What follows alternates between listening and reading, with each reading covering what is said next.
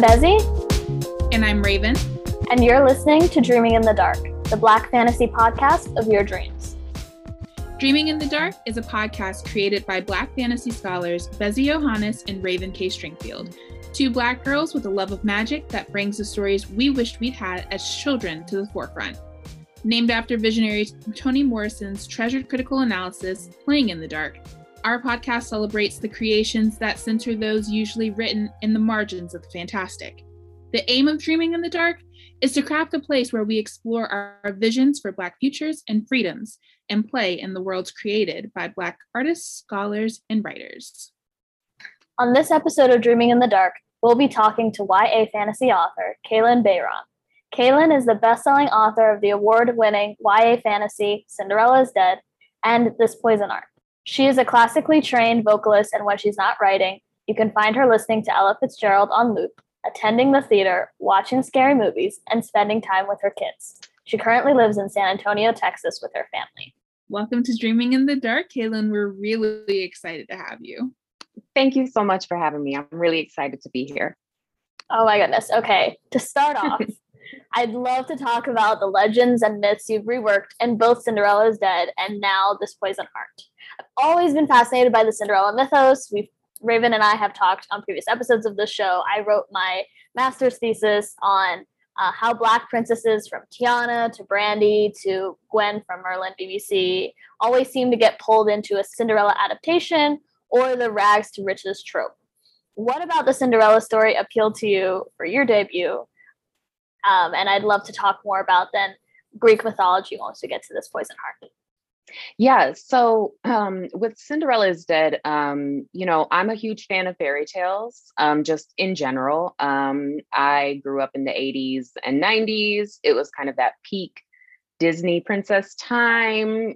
So they were just kind of everywhere. And so I think I had that in the back of my mind. I also had a collected work of fairy tales, and they were Cinderella, Snow White, Rapunzel, but they were different versions from like different cultures around the world. And I had that at a pretty young age. So I also had that in the back of my mind.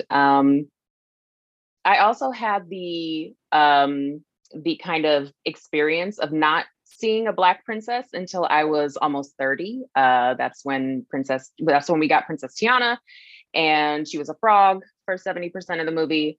And so it felt kind of like we were getting a Black princess, but not really. Like we weren't getting all of it. We were getting a piece.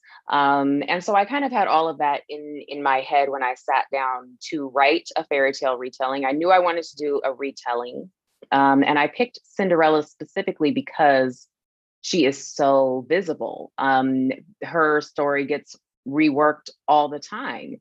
And I really just wanted to do that story because it felt like there was an opportunity there for me to kind of take it and make it more accessible, and while also critiquing this element of storytelling that always kind of excludes queer people and Black people. And so I wanted to do all of these things all at the same time. And Cinderella felt like a really kind of perfect vehicle to do that. And a lot of times, people go into Cinderella's Dead thinking that it's a Cinderella retelling, like a beat for beat retelling. And it's not. And I think most people are pleasantly surprised by that. But for me, it was just a question of taking this fairy tale and really making it more accessible, but also really looking at its flaws, like turning it inside out and really interrogating, its use of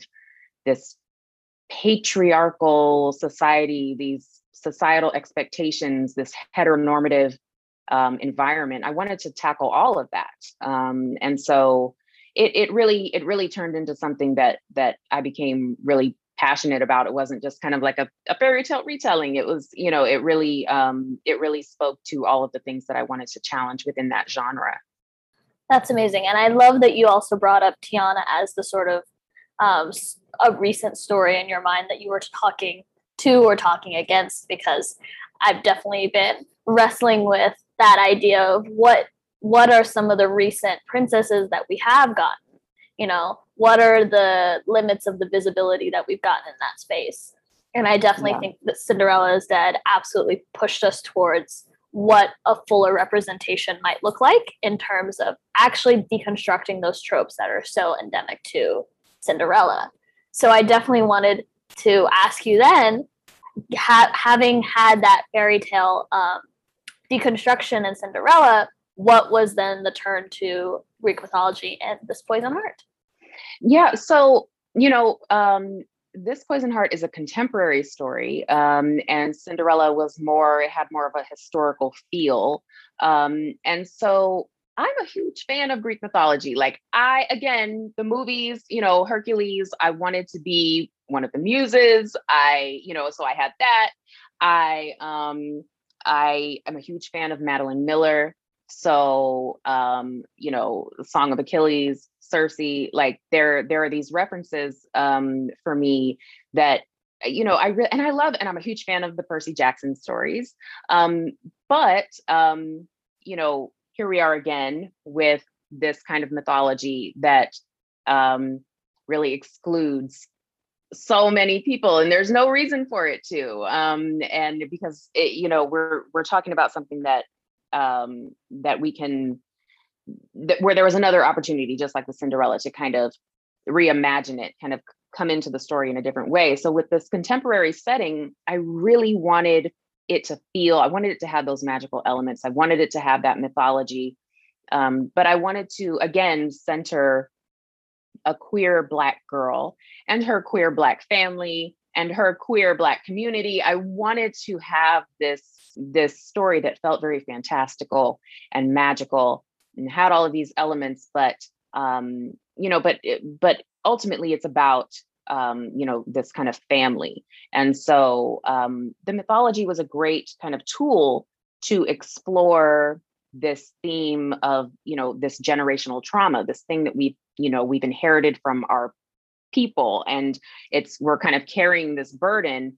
And in This Poison Heart, it's a tangible object, like it's a physical thing that they're doing, but it represents something that I think a lot of us deal with, which is setting down that kind of trauma, like learning to process it and let it go and do things in a different way. And so the mythology for me was just a great link to be able to show how we're, doing things the same over and over again for so long. And we're finally here, and we have the weight of this legacy, and we have the weight of what it has provided us, but we also recognize that we can do things in a different way. And so the mythology for me there was just a good link to kind of be able to do that. And I love that. I mean, Bezie and I have talked about Percy Jackson a lot, and beyond that, like just Greek mythology in general. So for me, actually, Medea is one of my favorite Greek characters. Okay. Yeah. Yeah. And it's definitely one of those things, like, if you know Greek mythology and you tell someone that Medea is one of your favorite characters, they immediately are like, are you sure? Right. Very similar to like Azula in Avatar: The Last Airbender. I love Azula, same sort of thing. And everyone's just like, that's really weird, and I'm kind of concerned for you. But you talk also in this conversation about the parents, like this really great community that you've set it in. And so, in particular, I'm always thinking about, when I read fantasy, why don't your parents know what's going? Like, why are you not telling your parents? Why are they very confused at the end of the book when you've come back from a 2-week jaunt in the underworld or something, like some random thing? So can you talk about what it was like to write a YA fantasy where the parents are central and actually very beloved figures? Yeah. So I know that I love tropes, and tropes are a method of storytelling. So I don't have, I have tropes that I love, and I realize how having the parents kind of be out of the picture serves a story. Sometimes that works. So it's nothing against that. But for me, it was just, I was thinking my when I was, a teenager, like my parents, my dad specifically was so knee deep in my business. I could not have been the chosen one for any amount of time without him knowing about it and being like, what is going on? So I wanted to work that into the story. And I wanted to also show that I think sometimes when we have these depictions of queer families, I just feel like sometimes we don't see them in all of their nuance. Sometimes it's, it feels very kind of one-sided. I just wanted to show that queer families are just like anybody else's family. We have our differences and there's a lot of nuance there, but we can have these representations of queer Black families that have parents who care about their kid and who want to make sure that their kid has their phone charged and that they have their location turned on and that they Mo kind of getting Carter's license plate as he's pulled up in the driveway, like just kind of letting him know, like, I see you. And, if anything, if my daughter's not back here on time, I'm in the car and I'm looking for you. So it's just, it's just, for me, it was just a really nice thing to kind of have these parents be very present in Bree's life and in her kind of adventures. And it provided a really kind of grounding element to this story that has a lot of fantastical kind of magical things. It felt it felt nice to have it be grounded and have these parents like, you have a curfew, you're not doing that. We're, like they have rules and there's chores and, just these kind of everyday kind of mundane things that keep the story grounded. But Mo and Mom are my favorite. They were my favorite characters to write. I love Bree, of course, she's the main character, but Mom and Mo, they're definitely they're special to me. And as the queer parent of a queer kiddo, it was very personal for me to be able to write them and have them be so involved. And yeah, I just love them to death.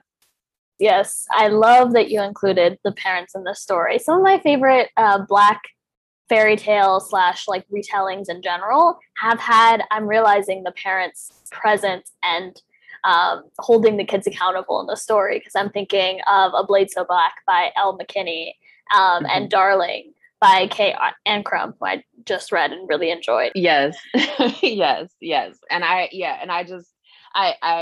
read, obviously I read a lot of YA, I read a lot of middle grade. And sometimes, I'm reading a story and I'm just like, there's no way this isn't going to work. That's not going to work if this is us. So yeah, it's definitely one of those things where we deserve more stories that just show all the kind of amazing nuance that we have within our different communities. I think it's really important. Yeah, I love that. But I also, the other thing I really appreciate about Mom in particular is that Mom is like, nah about magic, right? Or like not even like nah, but she's like, I'm very I'm gonna treat this very cautiously. I don't really like this. So let's not touch the like dead thing that's been here we don't know what this is. Don't touch this. Cause that's very, very much my mom, where it's like, yeah, if I came home and I had some sort of supernatural powers or something, she would not think it was witchcraft. But like, if I got there and like started, I don't know about that. I love you, but like, I don't know about that. In addition to Bree's parents, you've got this really interesting community aspect of this Poison Heart, which is really, important to me because I'm learning a lot about abolition right now. And that seems to be one of the foundations of the book. Like it's very, like, you cannot have the story unfold the way that it does if Rhinebeck is not sort of invested in abolition, right? So yes. where the story takes place, they've defunded the police, and public safety, when possible, is handled by licensed social workers and community members. And so could you talk a little bit about like how abolition got into the story and how it becomes integral to imagining Black fantasy? So when I was drafting, there is a scene in the book where someone kind of shows up to this new house that they've moved into, and they have a conversation. The family, Mom, Mo, and Bree, have this conversation about, do we call the police? Do we even want to do that? Do we need to do that? Because we have this understanding of what that means when we call the police. We understand where that can lead, where it often does lead, even in situations that are not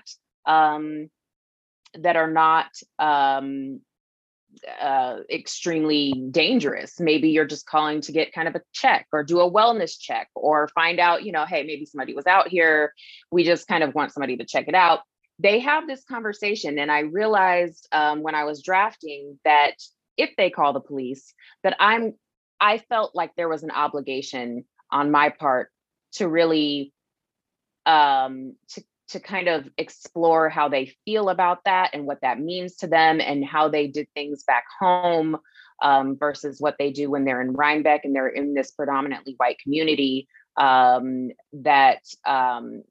Rhinebeck, and what does that look like? But I really felt like I had an opportunity there. Again, just this opportunity to tell this story in a different way. And so I am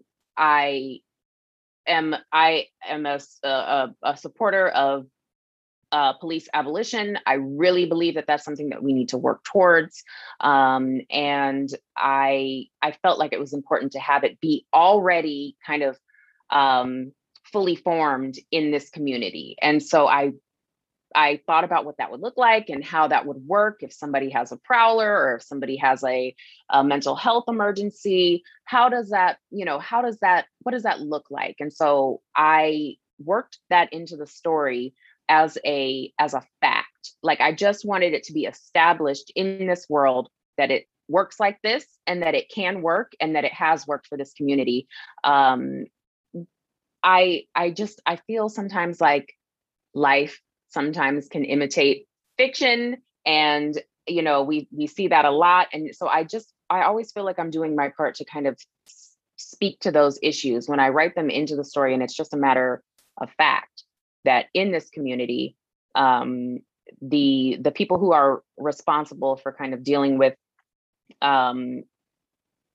things in the community are not always the police, and they are other kind of licensed professionals who know how to deal with people with mental health issues and know how to deal with families who have experienced trauma or just a myriad of things. And so I just really wanted it to be there, already fully formed, already in practice. And it felt very, it felt a little scary to write it that way, because I knew that people would kind of be like, well, wait, what? Like, how does that work? And why, why? And, but for me, I think it works really well. And I think that it just shows another way of doing things, which is what this entire story is about. It really is about looking at past patterns and things that you assume to be true and kind of doing them in a different way, realizing that you can make a different choice and that you can change things and do things in a different way. So it's another kind of thread of that theme that's running through this story. And I really appreciate it, and I really like it. I think sort of the thing that comes to mind, I was reading We Do This Till We Free Us by Mariama Kaba, and I am making the connection, as I was reading, thinking, the way that she talks about abolition is very dependent on imagination. It's like very dependent on having a very critical imagination. It's a very active imagination and a belief that you can imagine something different, and you can build it. Like, it is not just a thing that exists up here. And I personally am of the belief that if you can write something that moves us towards that vision, that is a part of the practice, right? Like part of the practice is documenting what we believe is possible, right? So like I think that was A+, knocked out of the park, loved it. And that's the importance of fantasy, and for us a lot of the reason why we started this podcast is that fantasy, particularly for marginalized people, particularly for Black women and Black people, is imagining realities, tropes, concepts that we have been historically excluded from and unseen in. And that act of imagination is itself in many ways revolutionary. The idea of abolition existing in this reality would be called complete fantastical, imaginings, if not for the actual work of activists right. that are bringing about that fantasy, as when it is used in the most derogatory sense, fantasy into actual reality, into actual communities and homes and spaces. And so for us, talking about fantasies that Black people imagine is imagining better futures for ourselves and for our kids and for our families and our communities, ways that Black authors are inspiring us to think through what it would take to make those things possible. You said that so beautifully. I really, I think we get asked a lot of time in fantasy, like how can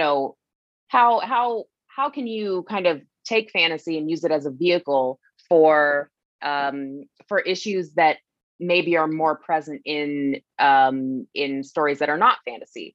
And I think that this is a really good example of that. It's kind of like you were saying, in my mind, I can imagine a world where we get to exist and have our humanity respected at every turn. And it feels so much like the power of storytelling and the power of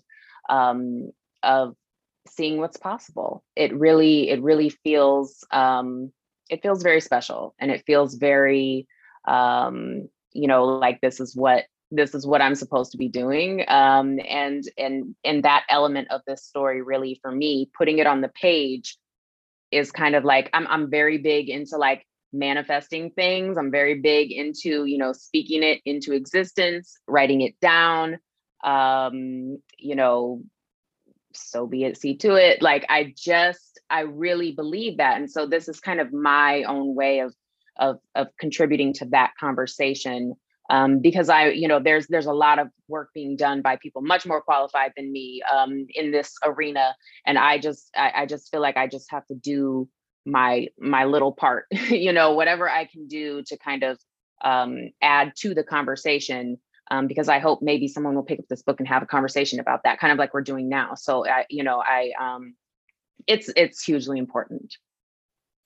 We appreciate you and all of the Black authors who are doing that work. That's something we obsess over as fangirls. We're obsessing over it as scholars, as podcasters, as reviewers. These are stories that we want to revisit and go over and over again and to see more of. And on that note, in terms of bringing those stories into a public space for consumers, publishing abolitionist fantasy featuring queer Black girls in trade publishing, as someone who works in publishing, I know is difficult, to say the least. How have you been able to advocate for yourself, your stories, and your girls? What are some of the barriers a new writer might unknowingly face on the other end, trying to do this work, trying to enter into this space?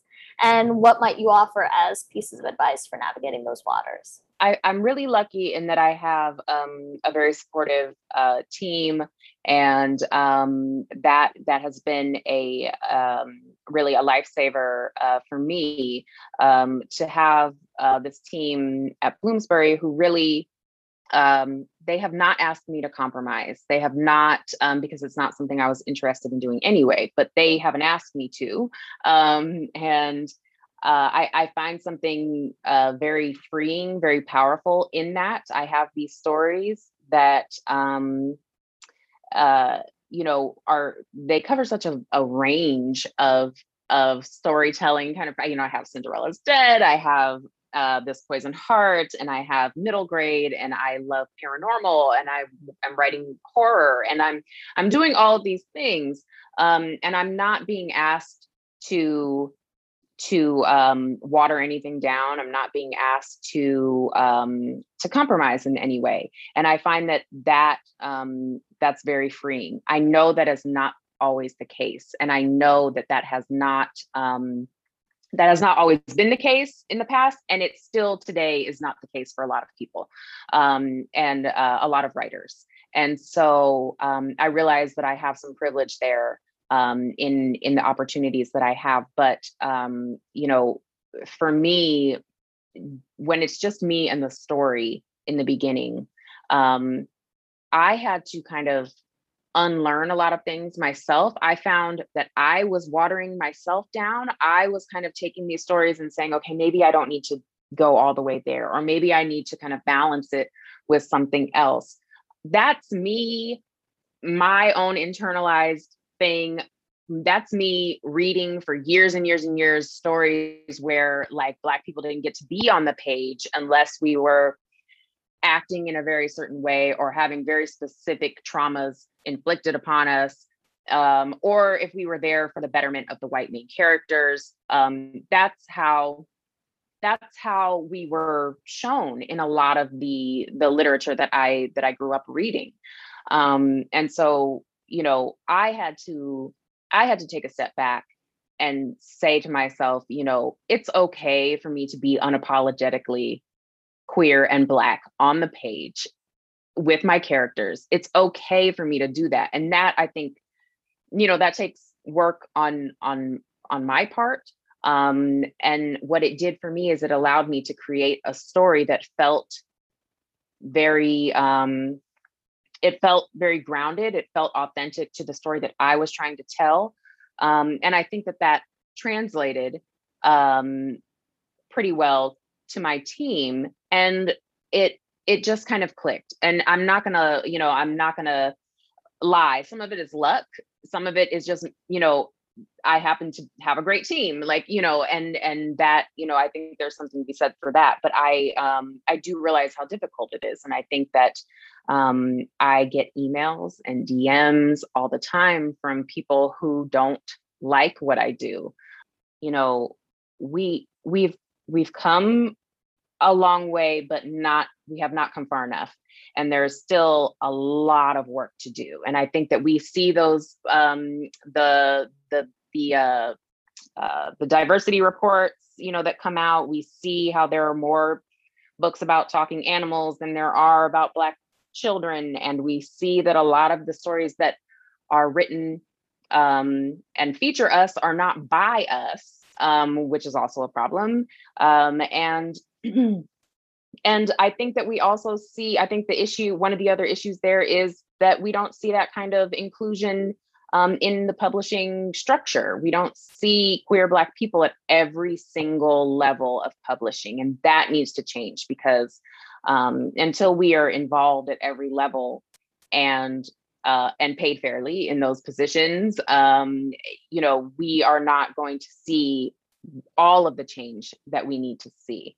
And so yeah, there's a lot of work to be done, and that can feel very discouraging to new writers who are coming onto the scene and saying, well, I have this story that is, that's queer and Black, and it's, but I'm scared. I don't know what to do. I don't think people are going to there. So first, I'll just say that there are readers who want your stories. They are out there. They want these stories, and publishing has been teaching readers for a very long time that these stories don't exist.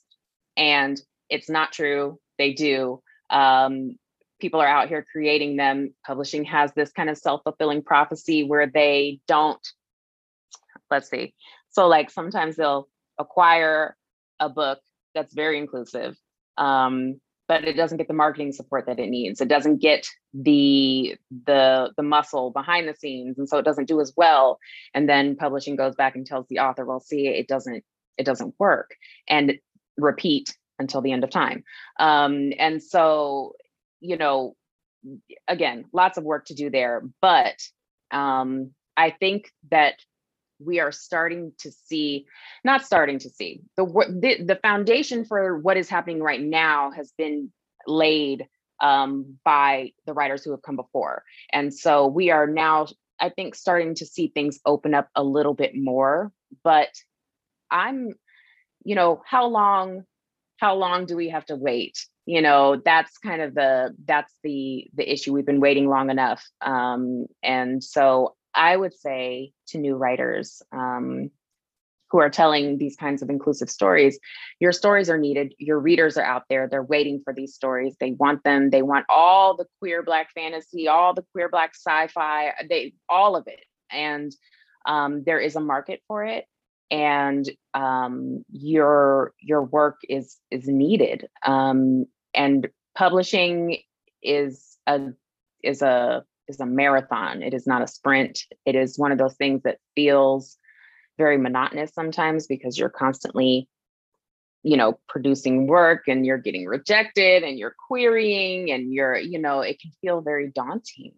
But please don't give up, because there were times where I wanted to completely just throw Cinderella's Dead in the trash and try something else, or maybe stop writing altogether. Like, I didn't really know. That's the kind of rejections I was getting. It was people were telling me, we do not want a story about a queer Black girl as the main character. We don't want that. And nobody's going to want that. And I just, it was very discouraging. But Cinderella's Dead is a bestseller. This Poison Heart is a bestseller. I have readers all over the world. It's been translated into multiple different languages. Cinderella's Dead has been optioned for film. So I don't nobody could tell me nothing about what's not there for stories like this. I know it exists. I see it. And not to toot my own horn, but I just had to kind of say that. But I think more importantly, I get emails from readers on a weekly basis that tell me, I saw myself in this story for the first time. I get these emails, these communications from readers, and that is the power of storytelling. And that is the most important thing to me as an author. And if you can kind of keep that in the back of your head while you're writing these stories, and knowing that, your book could be the book that helps somebody through a difficult time, I think that it's worth it. Absolutely amazing. Everything that you were saying, as always on this podcast, we struggle because so much of our Raven and I are responding silently. We're just snapping over here, hyping you up. Cinderella is Dead is a bestseller. Yes. This Poison Heart is gonna be a bestseller. Yes.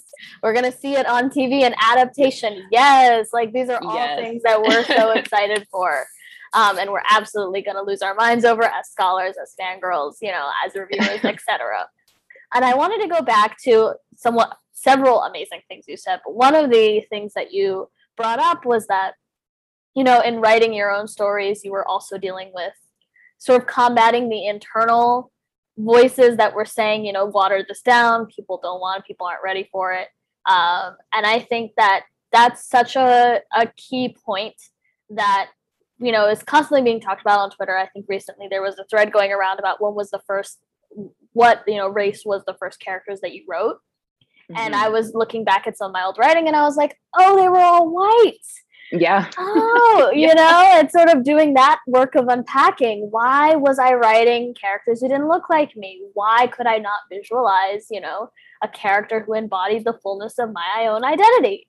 And that kind of work of unpacking, I hope, is something that authors like you and Tracy Dion and Rosie Brown and some of the other authors we've been able to talk to, and authors that we haven't yet read and we're excited to read, are doing the work of intervening in for kids coming up, so they aren't going through that same sort of amorphous stumbling through a concept of how do you figure out what you look like, what you will be represented as on the page when you don't see that in media that you are being exposed to at that formative time. I did the same thing. So before Cinderella's Dead, I wrote like 3 or 4 other novels, and they were predominantly, they had predominantly white characters in them, because that's what I was reading. That's what, publishing kind of taught me, that those were the kinds of stories that would be out there for me. I don't think that I even saw like a fully formed, fully realized, nuanced Black character in almost anything that I read until I read Beloved by Toni Morrison. And probably at a much earlier age than I was ready to read it at. But reading something when you're very young and then reading it again when you're older is a transformative experience. And that was one of the books that did that for me. But yeah, I think about my own kids a lot, and I think about what they have available to them right now, and it really just it makes me feel amazing, because I didn't have that. And I'm just so happy to be able to have my work in conversation with other works by amazing authors like Tracy Deonn, like L.L. McKinney, like Donielle Clayton, like Nick Stone, like Angie Thomas, like all these amazing writers. And I'm really happy that our young readers get to have so many different examples of what we look like, what we are, because Black people are not a monolith, and queer people are not a monolith. And so having so many different representations is it's going to be transformative for them. It is going to shape how they see themselves and their place in the world. And I just think that's so amazing. Yeah. And as a writer who is aspiring to have my books on shelves one day, this is great to hear you say, there is an audience for it. But there also is, like, in fact, you will encounter many people who will tell you that there is no audience for what you're writing when, and so, and I also appreciate the point that you're making about getting out of your own way, like, right? Like that sort of getting out of this mindset of it's got to be this way to sell. Cause I think that's something that I struggle with. Now I think I have similar struggles with my writing as what you've described, in that I'm thinking, okay, well, if I'm going to sell this, how can I make it more palatable, when at the same time, why would I why would I do that? So, it's affirming and reassuring to hear that there, even if white publishing wants to say that there is not, to know, in fact, that there is. Yes, it is a whole lie that there is not an audience or a market for these stories. Yeah. Well, we have to wrap up. Unfortunately, we could talk to you for hours and hours and hours. Would love to do so, but thank you so much for your time. And lastly, can you just tell our listeners where they can find you on social media, your websites, etc., anything that you feel comfortable sharing? Yeah. So thank you. First of all, thank you so much for having me. This is an amazing conversation. I am on Twitter and Instagram at Kaylin Bayron. My website, KaylinBayron.com. You can find me there. And I'm on Twitter way too much, so you can definitely catch me there most of the time. And I'm trying to step my Instagram game up, but I'm not doing too well there. So, but you can find me at both those places. All right. Well, thank you, Kaylin, again for your time, and thank you, listeners, for joining us this week on Dreaming in the Dark. We'll see you next time.